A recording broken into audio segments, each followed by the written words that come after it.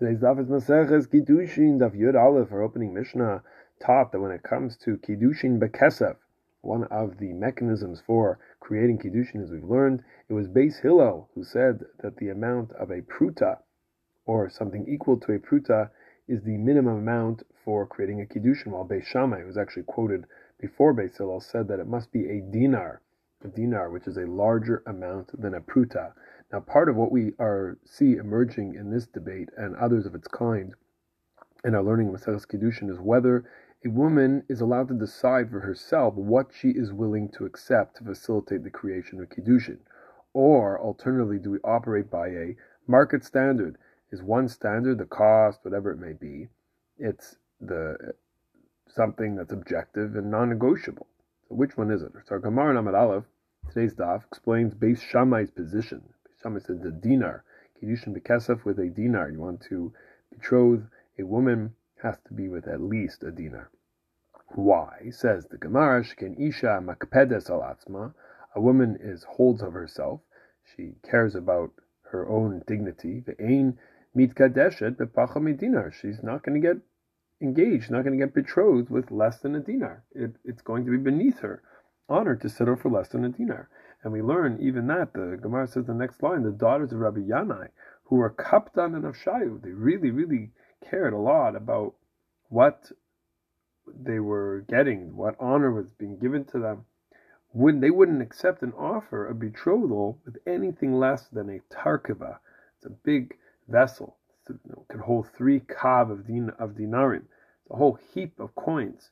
Comes Rashi and teaches the approach that these daughters of Rabbi Yanai were entitled to request and demand a higher level, a higher amount Kiddushin, amount much more than a pruta or even a dinar. While Tosfot argue with Rashi on this idea, because with that approach, say Tosfot, natata dvarecha l'shiurin, if every woman's going to set her own amount of what she's willing to take, then we're never going to be able to set some kind of standard amount. It's going to be complete chaos. Everyone's just going to decide what they're willing to take, what the minimum standard is. And therefore, Tosfot explain that even according to Beis Shammai, the daughters of Rabbi Yanai were betrothed with a dinar.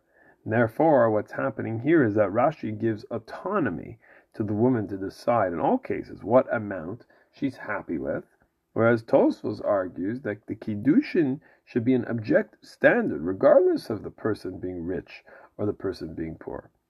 Rabbi Avihud Schwartz, in his Chidush Yomi, in the Yom Yomi of Yeshivat Har Tzion, points out how this machlokas, Rashi and Tosfot, came up as well on Daf Gimel, and of Ar Masechta earlier on, where the Gemara establishes that a woman may not get betrothed for less than a pruta. It can be less than a pruta. This sounds like a subjective situation. So Rashi says, because it's a gnai, it's beneath her level to get this amount for such a small amount, to have the betrothal, the Kiddushin for such a small amount. It sounds like from Rashi, a woman could then be mochel. If it's subjective, she could say, I would love to get married, even if it's for less than an amount.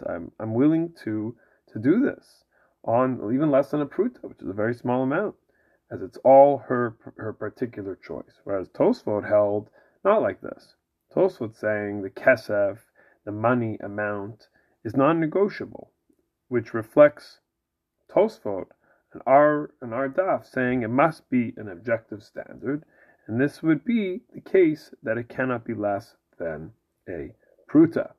There is an interesting, an inherent message that gifts that a person gives to anyone in general, but of course here in our Masechta, what a person gives to their spouse, it's not just about the dollar amount, it's not just about what it costs and how much it shines.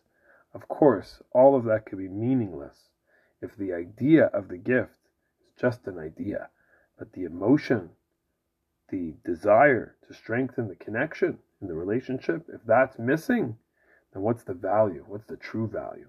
It's all worthless if what's behind it is not a loving and caring individual who genuinely wants to benefit the spouse on the other side.